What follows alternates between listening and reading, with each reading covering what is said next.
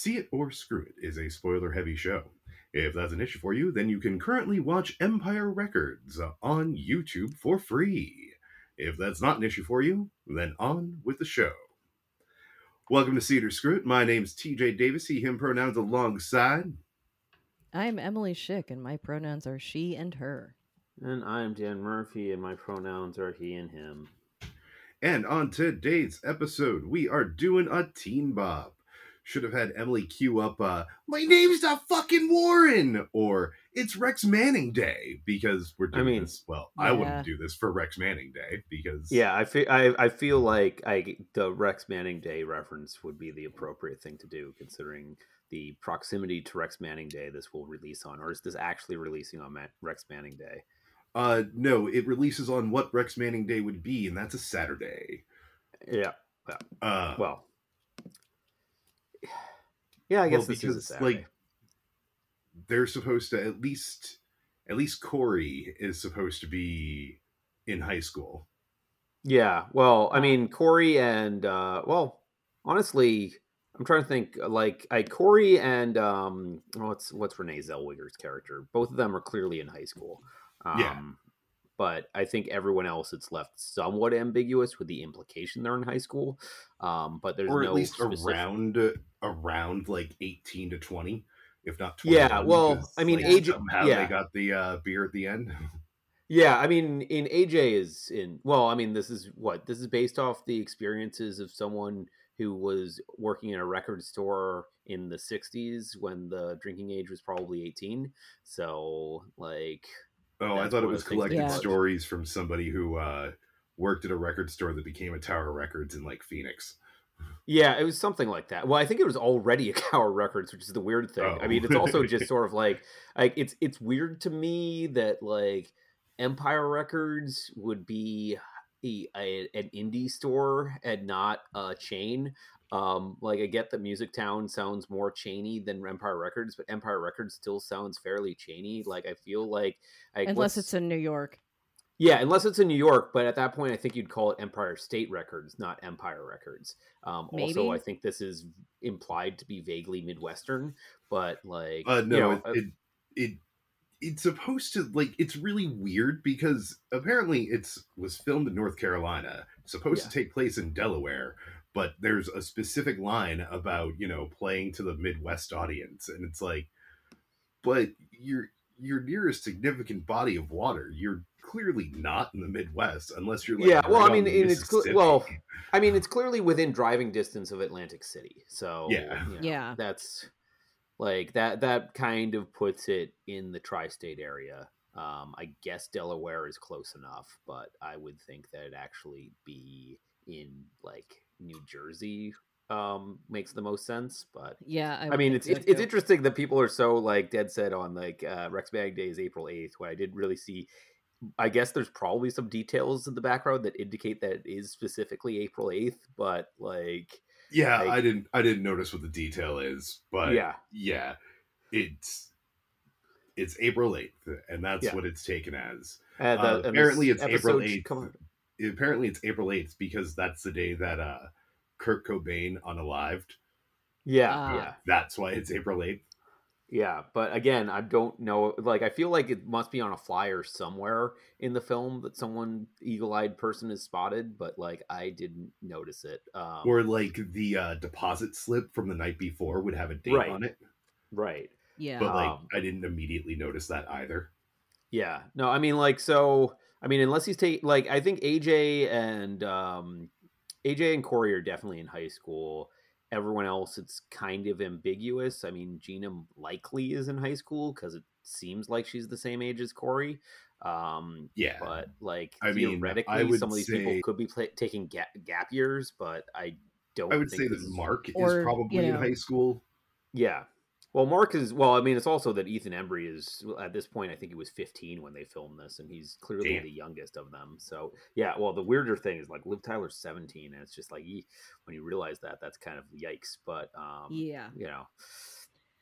mean, Gina could be, like, 18, has just graduated from high school, like, the previous graduating year, and also just, like, hasn't gone to college. Maybe she can't afford it. Like maybe that's part of the reason. No, I mean that's what I'm saying. Jealous of Liv Tyler. Yeah, I mean that's the thing is like this characters could be in the midst of a gap year. It's just like these characters don't seem like the type that take gap years. Yeah. Well, so. I mean, there's also the line later in the movie where she's afraid of, being her mother, of peaking at the end of high school. Right. With everything being downhill from there. So I would say that both of them are seniors together. Yeah. Yeah, this looks like this takes place in probably like, I don't know, probably in like March of a senior year of high school or something like that. Like acceptance letters are out. April 8th. Yeah. No, April 8th. Yeah, you're right. Yeah. Acceptance letters are out and like everyone kind of knows what they're doing. I think the kind of flippant attitude how like AJ could just randomly decide that he's going to art school without any indication that he's applied anywhere is kind of a thing. But I really wanted to get to that once we got to that, because that's like hilariously dumb, just being like, no, it's okay, it's only been a day and I'm already going to art school in Boston. Yeah. I mean, like, I don't know, I mean, we should probably just get to the summary of the movie before we discuss some of the plot holes. I mean, my understanding some of I mean, my understanding is that was initially written to take place over 2 days, and then in editing they shoehorned it into taking place over the course of 1 day. Which it was the 2-day edit was like 2 hours and 10 minutes. I'm so like they barely had enough film for like an hour and a half. So I'm really curious what those 40 minutes were. I've looked into it somewhat, but I'm surprised at how difficult I had a time finding it out, because it's just like okay, so Tobey Maguire was in this movie and they completely cut out his role, and I'm like, okay. And then there's like I think his name is still in the credits though. Probably. I mean, that happens sometimes. And, like Warren had a sister that was initially in the film. Apparently. Liv Tyler had a sister at one point. Yeah. Because I started watching like the extended edition that came out in like 2003 before we were doing this, but I started it too late because it's got a whole 16 minutes more of movie. Oh, wow. Yeah, but I mean, it's still like a lot of the stuff that I saw was just like, wow, this is so fucking needless. Wow. Well, I mean, everything I've heard is that the director's cut exists and people generally don't like it, largely because for bizarre reasons, they cut out most of the iconic lines in the director's cut. So it's like, if it was just more, I think people would be okay with it, but to like change like various readings to like cut out like lines that people really like seems like a mistake. Yeah. I was gonna say, so I would describe this movie like Swiss cheese, and I'm guessing that like the stuff that was cut was just some of the larger holes. I mean, I would hope that some of the subplots were a little bit fleshed out than some of the ones that would hope so. We'll get to, of just sort of like you introduce this, you reference it once again, and then it drops, and like you never fucking resolve it at all. There's a lot of that in this movie, but we should probably just get to this description. Not it. Emily's in pain, so I guess that I'll do it again, unless you really want to, Em. Nope. Okay. I'm in pain. All right. At independent record store Empire Records in Delaware, employee Lucas has been tasked by store manager Joe with closing the store for the first time. While counting the day's receipts in Joe's office, he discovers the store is about to be sold and converted into a branch of Music Town, a large national chain. Determined to keep the store independent, Lucas hatches a plan. And also, what was it all like? There was a big thing in the mid-90s of like keep music independent. This is just another one of those. Yeah, I don't know. I mean, it's really interesting to see where we are now, in which like basically music is Disney really owns your soul. Yeah, music is super corporate. And there's really no avenue for even corporate artists to make money. So like it's not a good place. Yeah. No. Lucas hatches a plan, taking the day's cash receipts of approximately $9,104. You can't just say $9,104. It's over 9,000. Yeah. To a casino in Atlantic City to quadruple it by playing craps. Which is the worst game. Like, honestly, I don't understand why he doesn't put it on a single number on roulette and have a similar like experience to that South Park episode where they go to the casino and then all put it on one number, hit it, and then say let it ride, and then lose it all. Yeah, it's the same gag, but he's doing if he, especially when they show him like call the right number on a roulette wheel as he walks past it, it seems like going for way riskier bet makes way more sense than like a craps bet that's like it's 50-50, but like a terrible way to do it. I mean, honestly, it's like, the way that you do well at a casino is like if you hit on that first time, just stop. Mostly, but I mean, I'm just saying, like, craps is a game that's kind of designed to be playing for a long time. It's not a game that you generally play to just do a one-off. Like, if you're going to do a one-off walk-away situation, you go to blackjack or roulette. Craps is a game that you're like, I intend to be here for a while. Yeah. So. Oh, to have fun. But still, if you hit, you walk away. I mean, in these type of situations, I mean, generally you want to just budget your your bankroll that it lasts like as long as you intend to gamble. Exactly. Well, also, like, he doubled his money. He should have not let it ride. He should have pulled out the initial money so that he didn't lose that, and then played with house money for the rest of the night, hoping to make what he wanted. Yeah, with lower limits. Again, I mean, really, it's just like there are other movies where people have these crazy schemes. Usually card counting, always successful in movies. Anything else is a terrible, terrible idea. So, like card counting, unrealistically successful in Rain Man and The Hangover. Yes. And also that Kevin Spacey one, 21. Well, but that's about like a legitimate team that like actually did that. Like that's based on real events, and they whitewashed, and everyone was upset. But so it's Hollywood. Are you that surprised? All right. Yeah, I mean, it's just interesting that like basically like a big part of their strategy was using racial profiling against the casino by just building racially diverse teams that people would think were not collaborating because they were racially diverse. So. That sounds like a much better movie to me. Yeah, it's really interesting and really cool. It would have been interesting to see on screen, but instead every character is white. So, but because you got to make it sexy, and white people are the only ones who are sexy. Ugh. I didn't even like finishing that sentence. Yeah. All right. So we already established that he doubled his money, but then he loses it all on the second roll. Because he's an idiot, but without doing that, then I guess we wouldn't really have... We wouldn't have a plot, yeah. Yeah. It's also weird that, like the whole casino sequence is, like, definitely, like, kind of plays with the laws of realism way more than the rest of the movie does, because it's just, like, he's super lucky as he walks into the casino, he's super lucky on his first roll, and then he loses it all, and then we never see, like, a flash of, like that kind of... Like, I mean, I guess we have, like, Mark's kind of hallucination later on when he's super high, but like otherwise the film's played pretty straight. So I mean, they give Lucas a lot of, like, well, as they establish, Mr. Miyagi moments in it. Yeah, well, where, Lucas is just a pretentious douchebag that they pretend is way cooler than he actually would be in real life. He'd be insufferable in real life. But like we have a couple of scenes of him like speaking to camera. Yeah. Like, it works. Well, it's more speaking to himself. He doesn't actually turn to the camera. He just talks to himself all the fucking time. I mean, I do that too, so. Yeah. I mean, I often, turn to camera. Yeah, I just what do you think, Barry?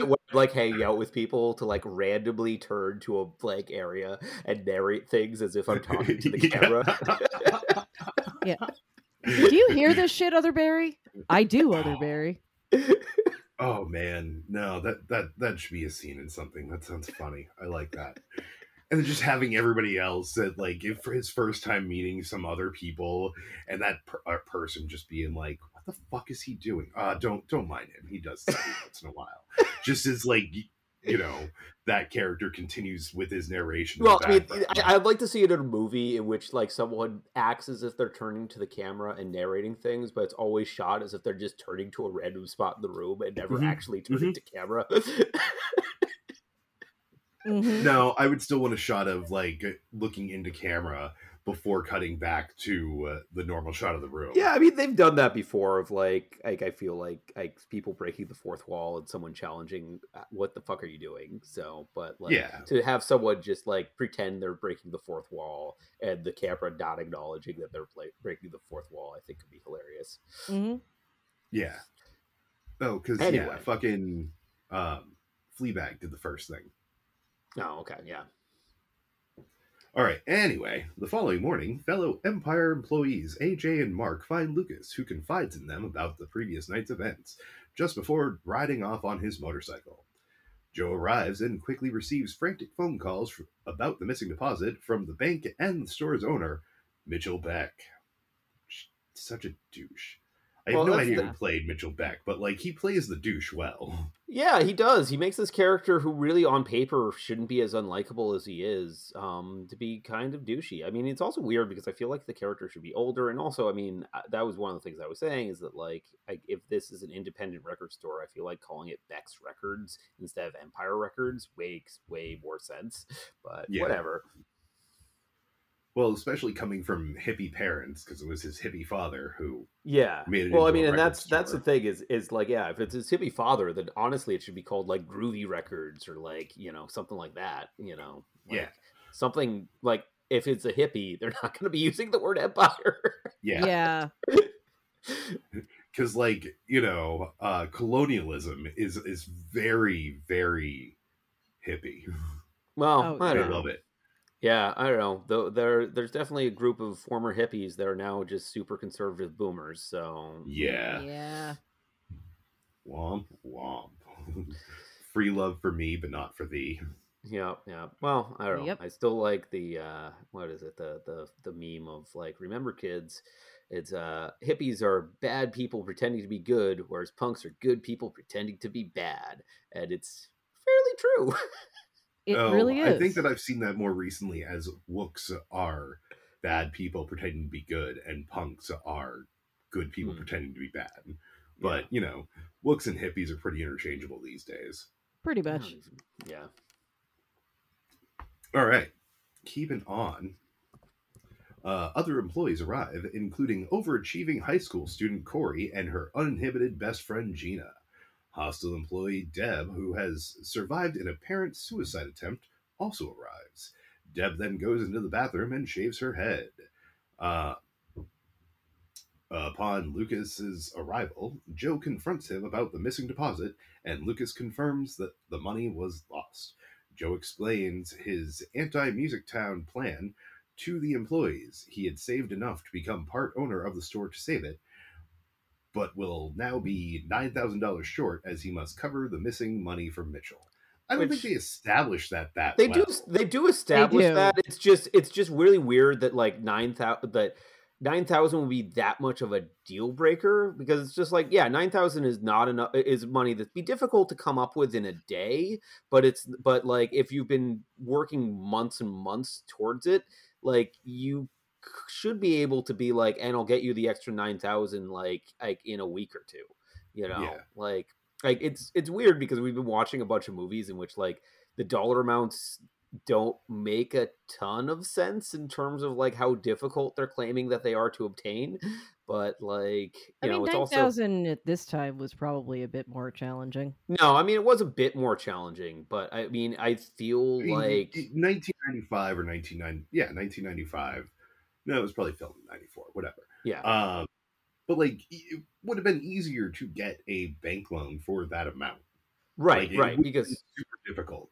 Yeah, no, I mean, and that's the thing is like if you're saying like I basically that implies that he has collateral to put up, which no, but I mean, in like yeah, whatever he has enough for like a down payment situation, and like basically it's just like, well, I'll have to pay you this extra 9,000, like I'll have to get interest on that, but it's just like, I feel like the 9,000 to me, it's like.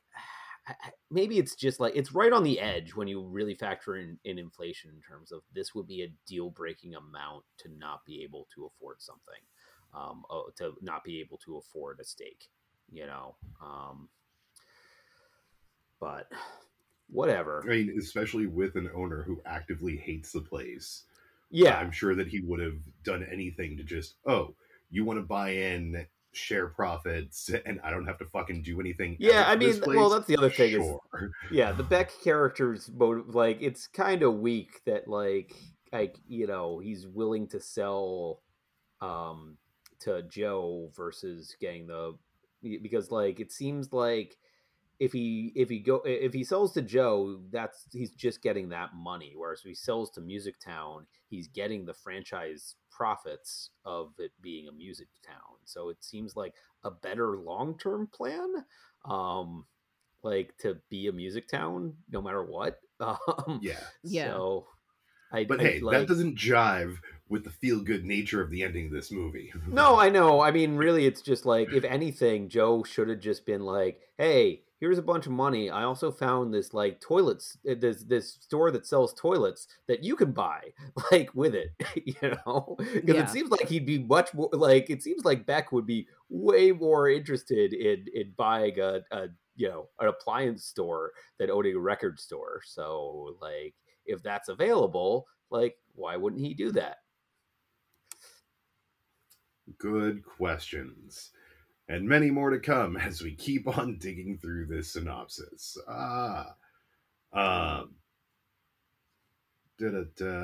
Joe is distracted from the crisis due to a major store event, Rex Manning Day.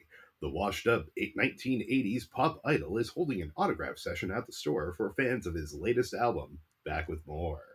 The unenthused staff mock both Manning and the event, and ultimately many of the fans showing up to meet him are either older women or gay men. Although they show one gay man. Yeah, it's not even gay men; it's gay man. Well, they show. Yeah.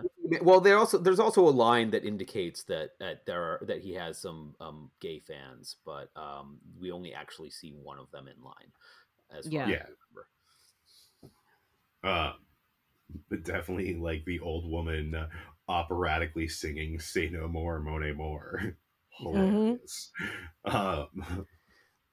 Though detained by Joe in his office, no, he's not detained in Joe's office. He's like in the detained back room to the couch in the back room. Yeah. Lucas nonetheless apprehends a belligerent young shoplifter who identifies himself only as Warren Beatty. And probably the best gag in the entire movie. Yeah. I just love how it's a running gag that they all continue to refer to him as Warren, despite it very obviously not being his real name. Yeah.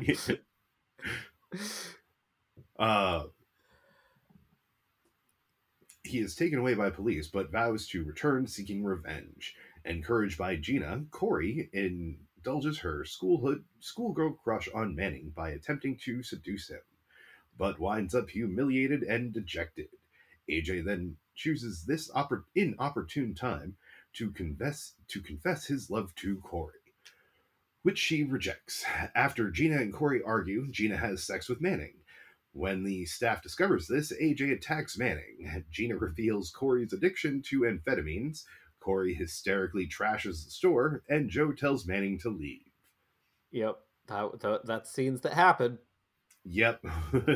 Oh, they didn't even mention Rex Manning's assistant who like quits midday and he doesn't even fucking realize until. Yeah, well, I mean, it's also just, it's very bizarre. Like, what is her role like exactly? I mean, because I feel like she quits to Joe. She doesn't quit to Rex Manning. She's like his, yeah. She seems to be his assistant or something. Also, by the way, TJ, I don't know if you recognized her, but that's Blue's sister from Happy. No, I mean it's Debbie Mason. Okay, I definitely know who she is, but yeah, that's probably what I was thinking of when I was like, where the fuck do I know her from? Yeah, you weren't immediately thinking of Entourage. I never watched Entourage. Sure do I don't love hate Entourage. myself enough. Yeah, no, everyone was so obsessed with that show. It was like kind of unavoidable when you're living in LA when that was airing. Well, thank fuck I wasn't. Yeah, same. Deb unsurprisingly attempts to cheer Corey up, and in return, she holds a mock funeral for Deb with the whole staff. The shoplifter Warren returns with a gun, ultimately loaded with blanks. That's not well, how he's blanks a minor. Work. He's a minor, and it's full of blanks. So there's nothing we can really do. Yeah, like, what the fuck?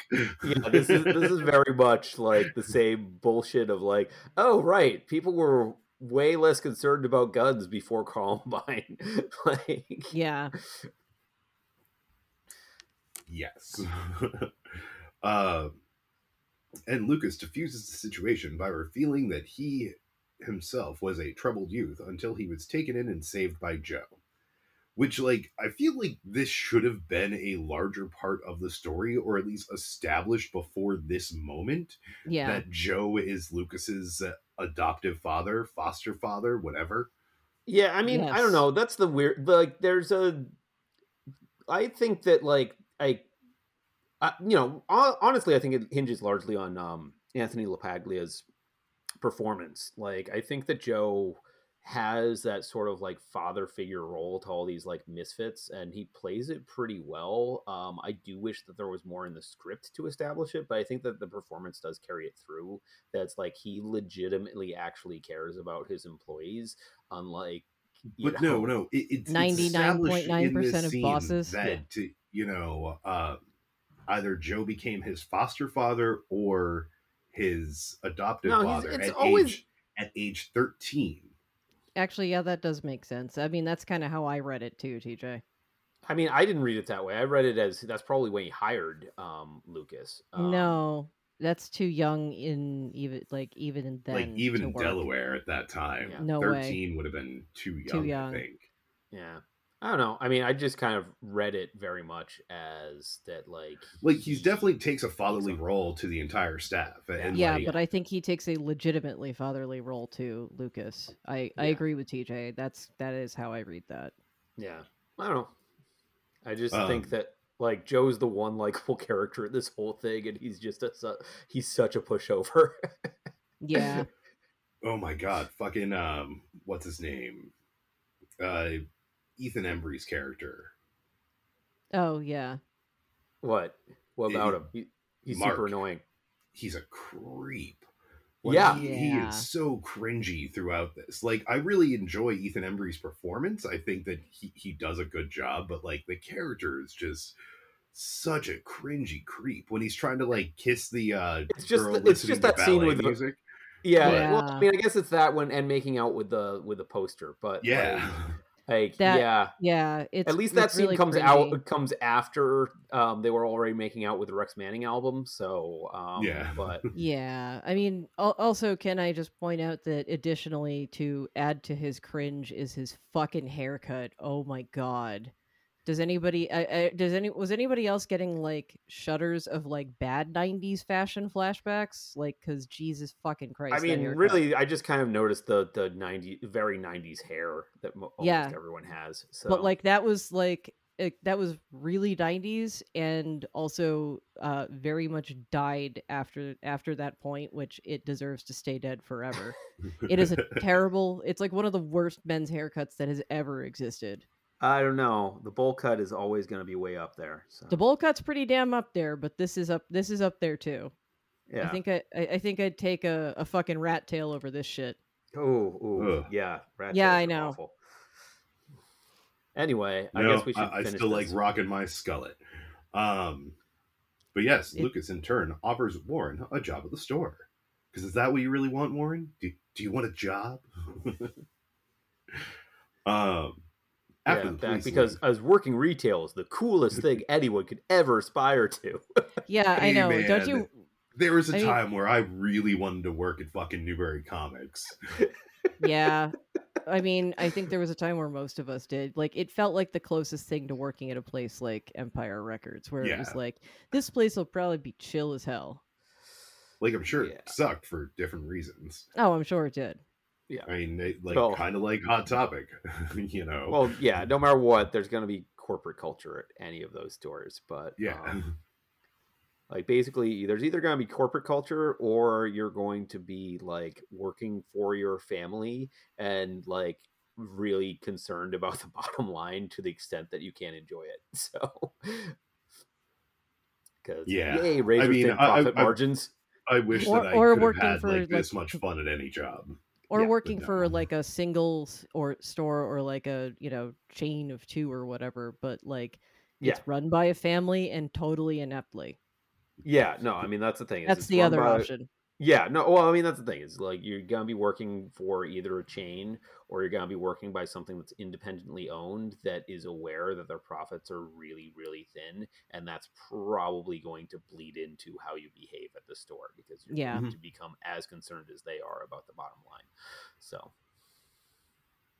Yay, capitalism. Yeah. After the police leave, Lucas admits defeat and suggests confessing the truth about the missing money to Mitchell. However, the staff try to replace the missing money, but can only raise $3,000. Suddenly inspired, Mark runs in front of the TV news covering the holdup, announcing on live TV a late-night benefit party at the store to save the Empire. Damn the man! Save the Empire! Yeah, because this would totally work, and people would actually show up to this with this little notice. Because there's, like, enough bikers and teenagers watching the evening news on a Saturday night. Right? Yep. To be able to see this. It's like, what the fuck? Yep, who didn't already have plans. Yep. Yeah. Because that's totally realistic. Oh, sure.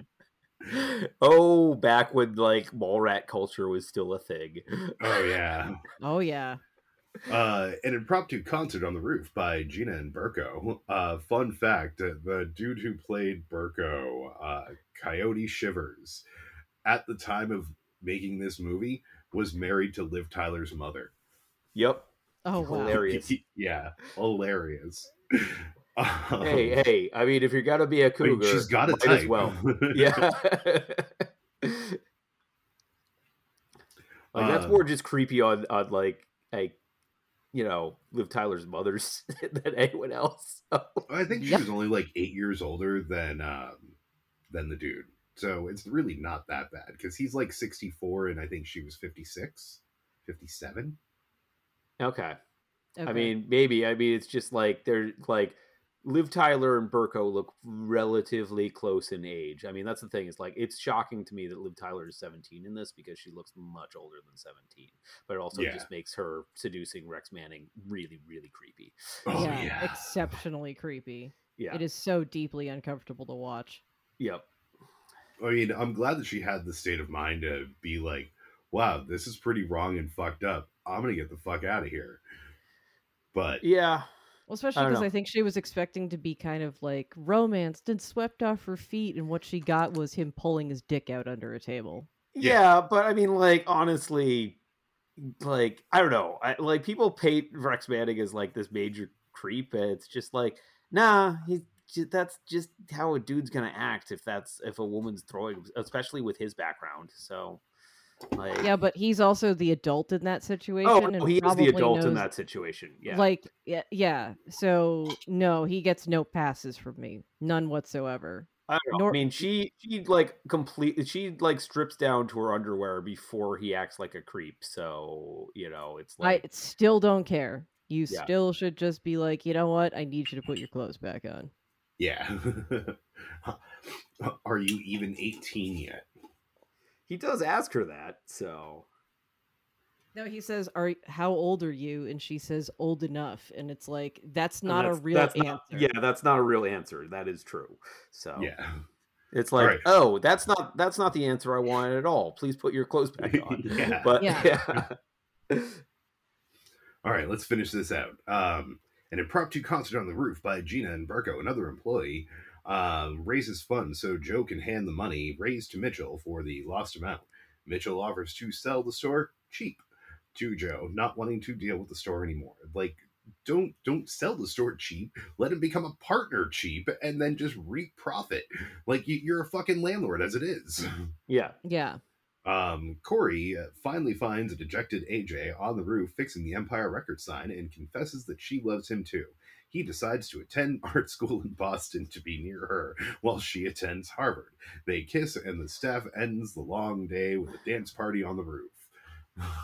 Woo. The end. Well, actually, no, not quite the end, because there's also a like mid-credit scene between Ethan Embry and the pizza guy. Oh, as soon as it cut to credits, I stopped watching, so I missed that, I guess. Oh, yeah. It's them sitting out on the sidewalk in front of the store, and Mark saying that Henry Rollins is a pussy and the Misfits suck. It's all about Primus. And it's just sort of fucking hilarious to hear him say that, because it's like, well, Henry Rollins really isn't a pussy. The Misfits don't suck. And it's not all about Primus. So, yeah, that's the end of the movie. Yeah. But, yeah. I don't know. Like, there are plot holes that you can fucking drive through in this movie. But, well, it's more just sort of there are plots that are just, like, introduced and go nowhere.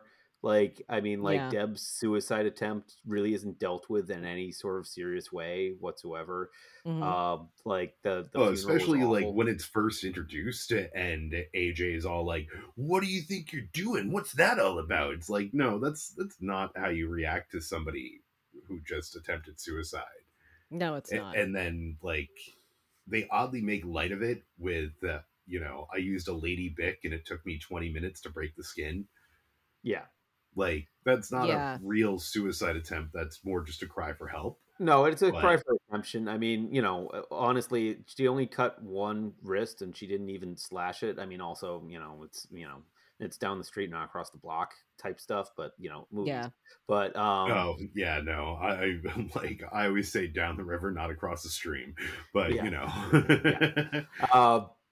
but it is. Emily, didn't we get that from The Craft, which also has Robin Tooney? That might be true. Yeah, actually. Yeah, I think that might be true. A future Teen Bop.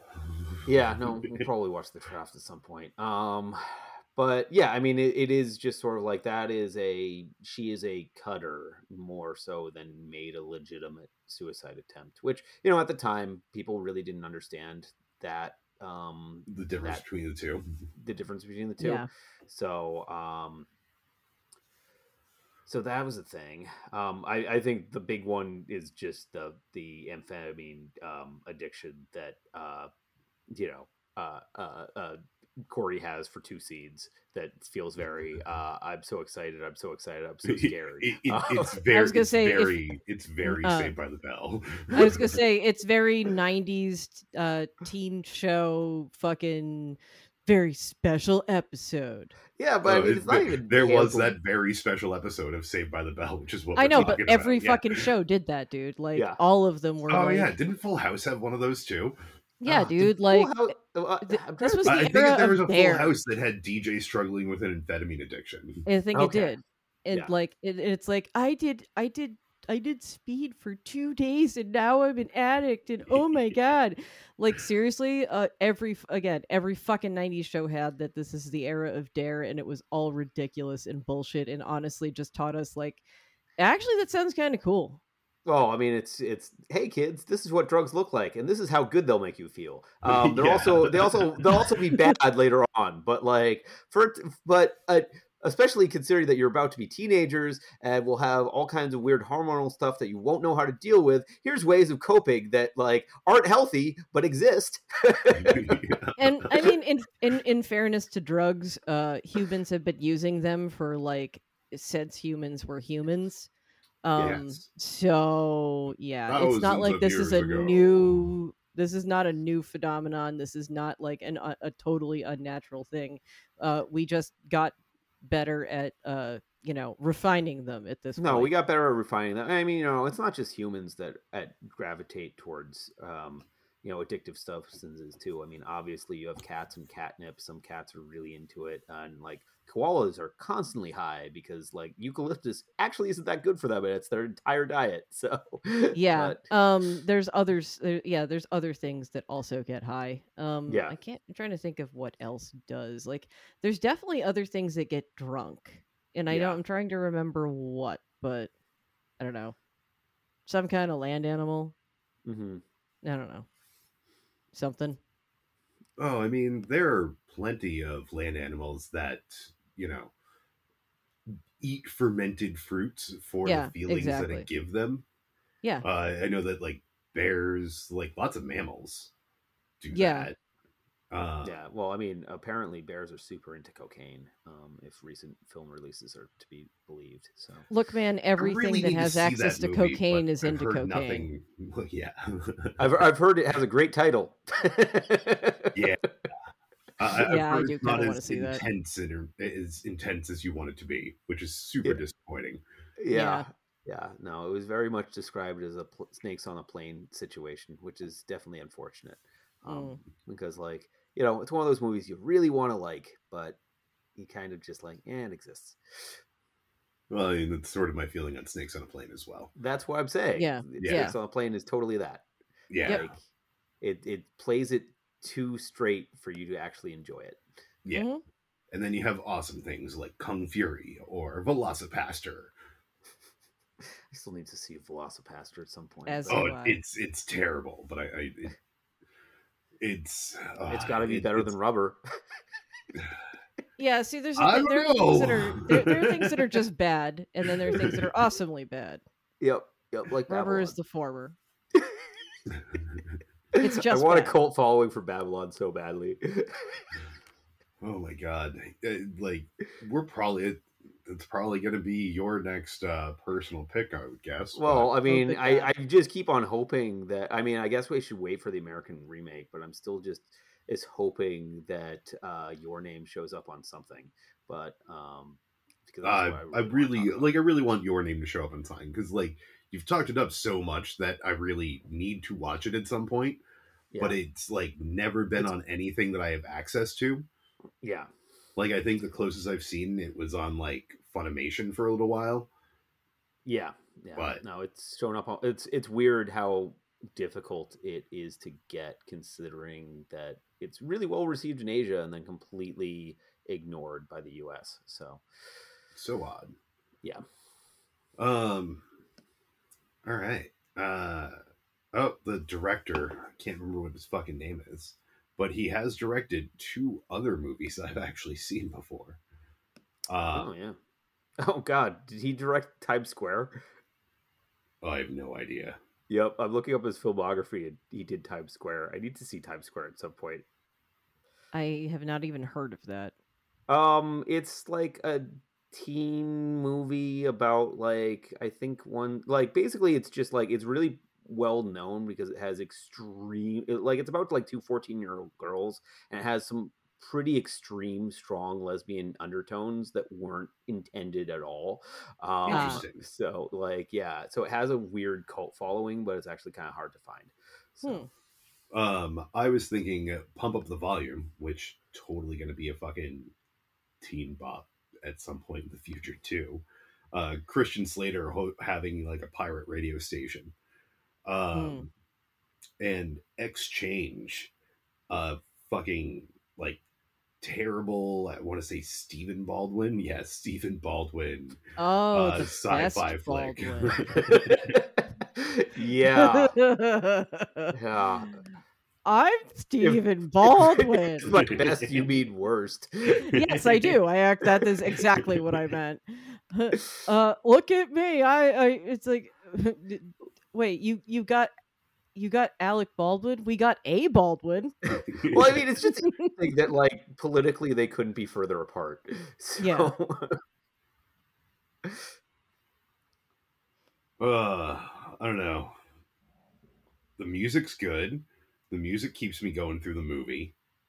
It's very mid 90s. It's very well, I mean, that's the thing. Is I feel like that's like half an hour of this movie is just let's play this song so we can have it on the soundtrack, and then have usually Mark, but the various characters dancing for no reason in the record store to this song. And that happens pretty frequently throughout the film. Oh man, and the plot didn't even mention dance all the time. The plot didn't even mention Mark eating the brownies with extra sugar. And watching GWAR. Yeah, like that was rad. And then that was rad. Seeing himself on stage with GWAR and then getting eaten by the beast. Yeah, that was fucking awesome. It was like, bro. Well, it's also just funny because like clearly they actually did work with GWAR for this. Oh yeah. No, I think that's fucking great. Like, especially at this time, like I'm sure a lot of people, at least not mainstream, would know who the fuck GWAR were. I didn't learn about GWAR until like years later. I feel like they had such a distinct visual like reference that people like. I'm still not that familiar with their music, but like you would see them and like they're similar to like Kiss, in which like they have such a strong like ridiculous stage presence that you're more familiar with what they look like than what their music actually is. Though Kiss actually had some hits. I don't know how much GWAR is much more like an art collective that happens to make music. Yeah. But it was definitely more about like the show. Yeah. There's actually a really rad GWAR documentary on Shudder right now. I can't remember the name of it. Like I knew there was. This is GWAR, but like really worth the watch if you're at all interested. Yeah, I knew there was a good documentary about them, which is great. But definitely not a band that I couldn't name a single one of their songs. It's just visually, I think people were aware of them. Yeah. Yeah. I wouldn't be able to name a single one of their songs either. So, no, I can name Sodom a Go-Go because that was the name of the song in this movie. So. Okay.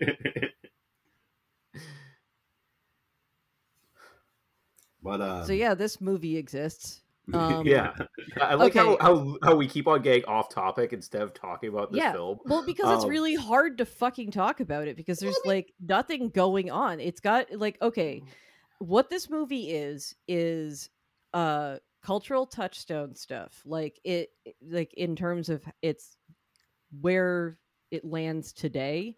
But like, in the 90s, I feel like it gave all of us like a, especially if we were like a bit younger than the people in the movie, it's like, oh, someday we could grow up, we could be cool and like work in a cool record store. And like, oh, look, that, those people like, get dates and get laid and stuff. And like, I could be cool like that sometime. And oh man, Liv Tyler is so hot. And like, it's like, yeah, like, look at these guys in their hot 90s haircuts that, like fucking, is it AJ? Like it has a Jonathan Taylor Thomas haircut, the same haircut that like every fucking guy had in the 90s.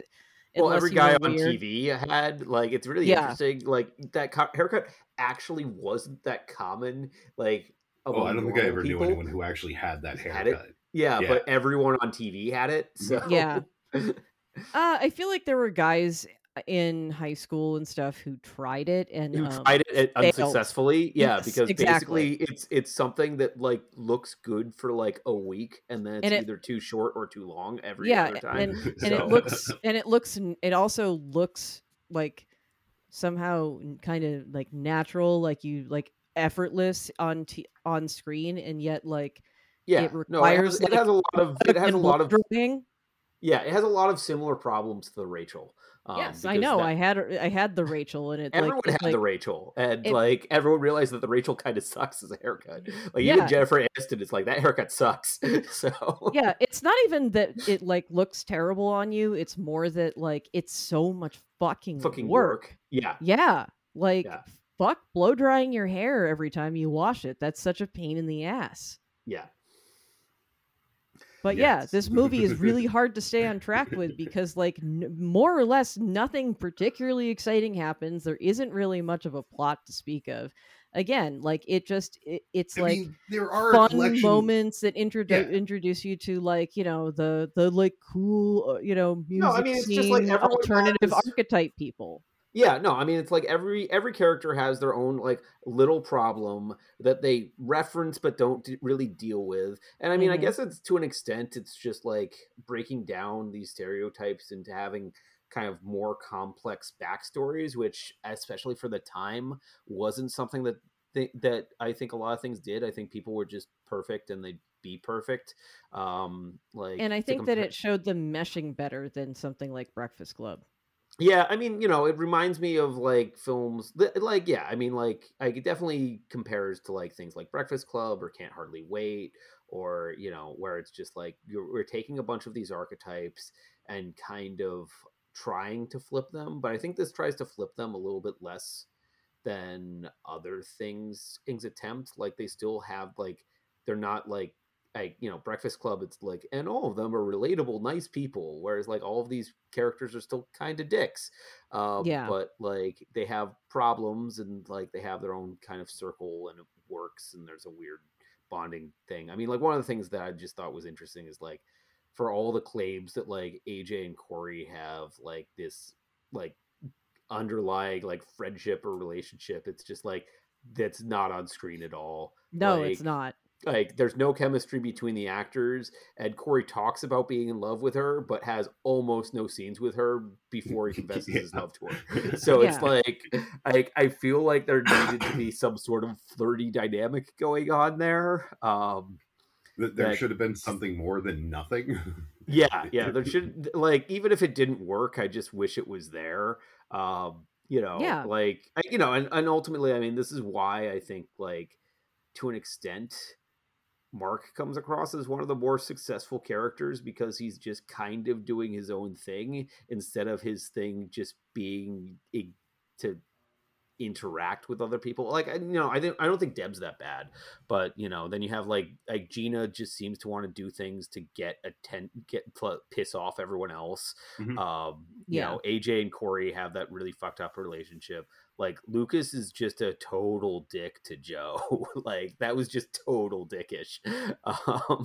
And you know, then you get like what's the pizza guy's name? Like Eddie. Yeah.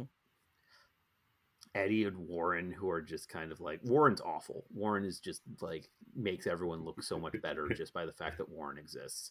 So and yeah, I mean, it's just like it's a bunch of like vaguely unlikable characters, but at least they're like being somewhat honest about them, which I guess is part of the appeal. Like Joe has way more patience for them than I think he should, but it's part of the reason why Joe becomes like a super likable character in my mind. Like Joe's kind of like he's like he has that right level of like the stern parent without like being like, he still lets them be themselves to an extent. So it's just like, I'm not upset. I'm just disappointed. Yeah, you know, but I mean, like that's a cliche that's fucked up. Like, I mean, like basically, because that's the thing is like, I think that it's really interesting to look at how parenting styles have evolved from being, you know, too lenient to too overprotective. And I feel like Joe falls right in the middle where things should be, in weird ways. So like, you know, it's just sort of a product of like the 90s, where as that transition was happening, of just like right now parents are way too involved in their kids' lives and it's fucking them up. Whereas as I think there was a period of time where parents were too uninvolved and they needed more guidance.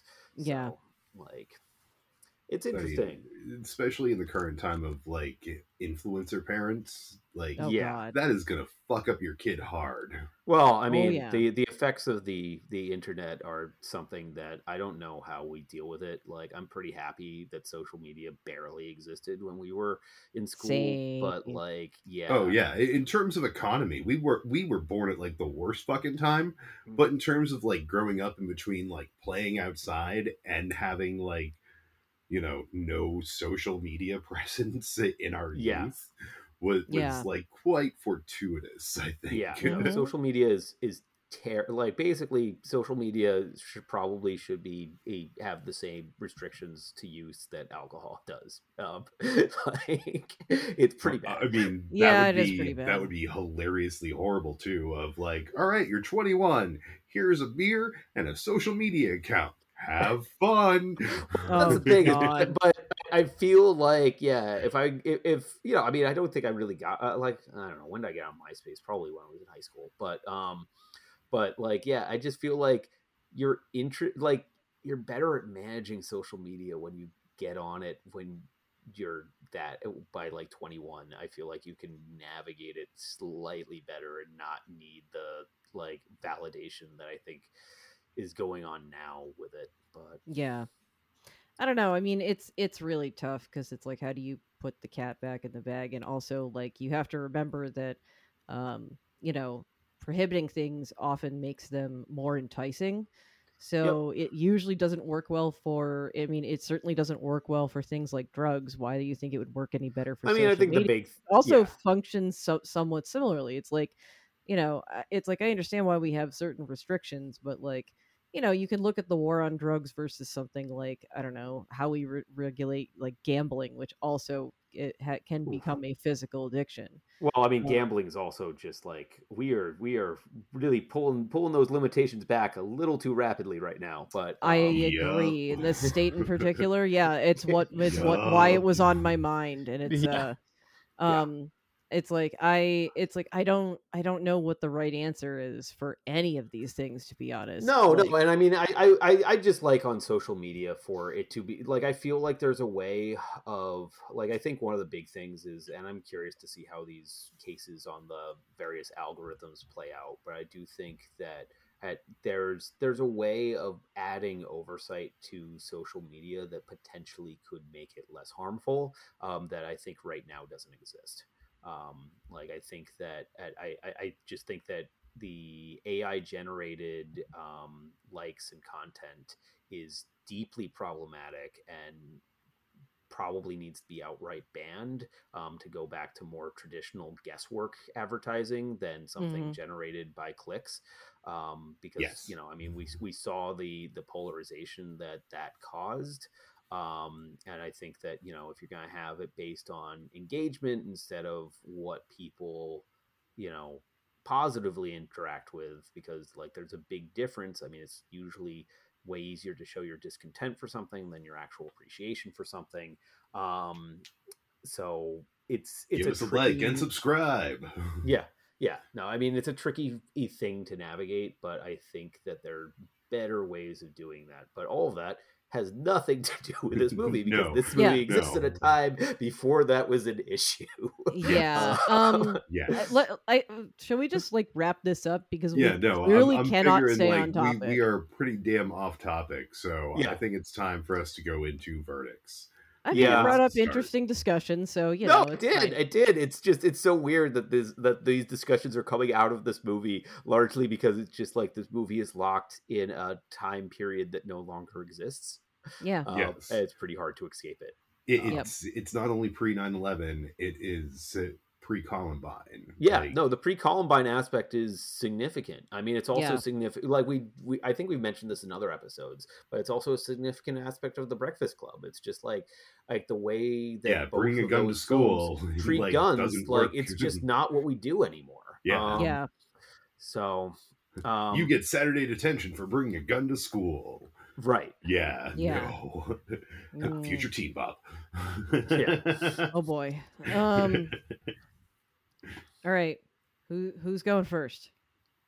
I mean, I'll go first. You're gonna volunteer? Sure, I'll go first.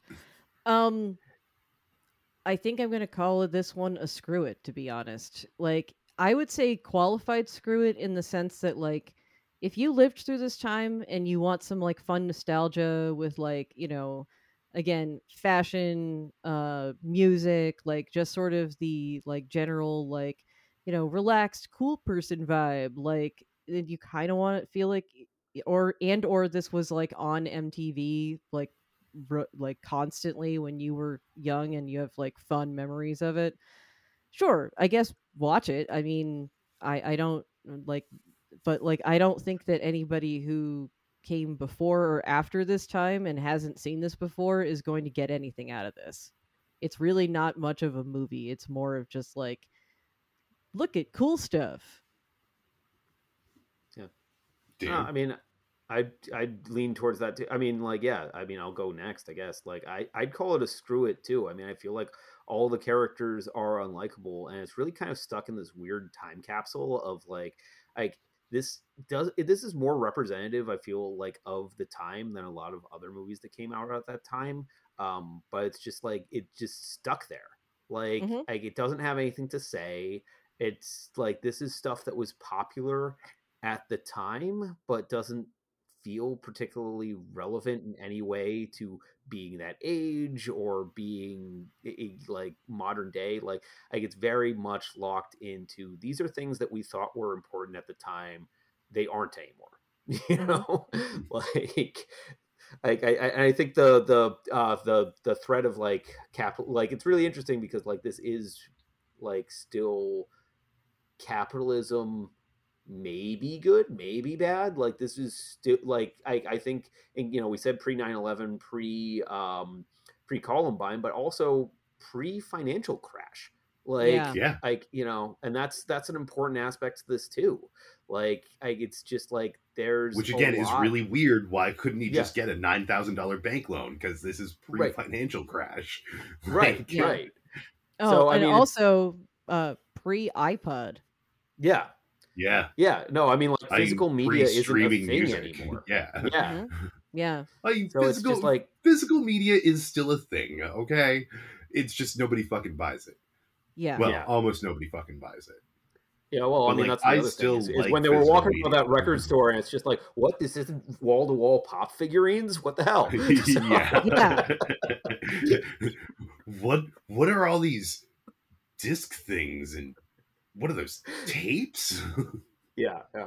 So, but yeah, I mean, it's a weird, like, this is stuff that people thought was important back then and kind of isn't. And they're like, I mean, I think one of the big things, like it's weird that like compared to other film, like there's nothing really that cringe in this, which is kind of like in terms of like there's that one scene with the ballerina that's weird as fuck, but like otherwise like there isn't more of like oh those teenagers and their hormones, they're gonna be rapey. Like that doesn't really come up in this the way that it does in a lot of other things. Which is nice. So like which is nice, but it's still like they're like the pressure that Corey seems to put on herself to lose her virginity, that is kind of a weird thing that I feel like, you know, is a thing. Like American Pie is very much a film that came out not that much later than this, but like the attitudes regarding it, like I feel like this deals with this in a, like I like her freak out about it. Like I think that that's a thing that's like an appropriate reaction, that like generally wasn't dealt with in film like at all. So but like for the most part, it's just like these characters are archetypes. They show that they're flawed, but they don't really show that the characters are that complex. They just like, it's very like they go one level deeper, but not like to the point of making them actual characters. So but you know, ultimately it's, I don't know. I mean, it's producing some interesting discussions, but ultimately I don't think it's a very good movie. So well, no, the discussions about the film. Well, I mean, it's spawning different discussions, but you know, coming off of ideas from the film. So sorry, I'm all out of water. But yeah, I'm agreeing with both of you. Like it's a qualified screw it. Like if you're around our age, so if you're like pushing 40 or so, or if you've like seen it before, I mean, it's sort of like, you know, Grandma's Boy. If you've seen it before, totally watch it again.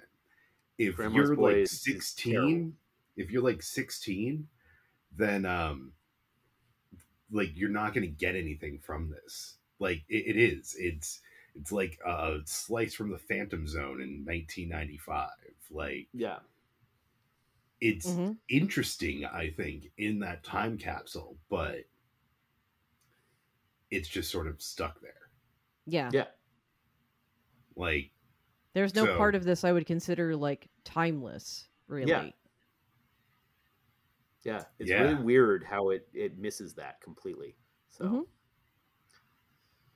yeah, there's like nothing super well outside of like it's Rex Manning Day is probably like the most memorable thing from this. Oh yeah, there's some memorable stuff. I'm just saying, it has some memorable. But timeless quotes, is different. Like timeless. I mean, walking around with a couch cushion is awesome, but like yeah, because you didn't technically leave the couch if you took the cushion with you, but.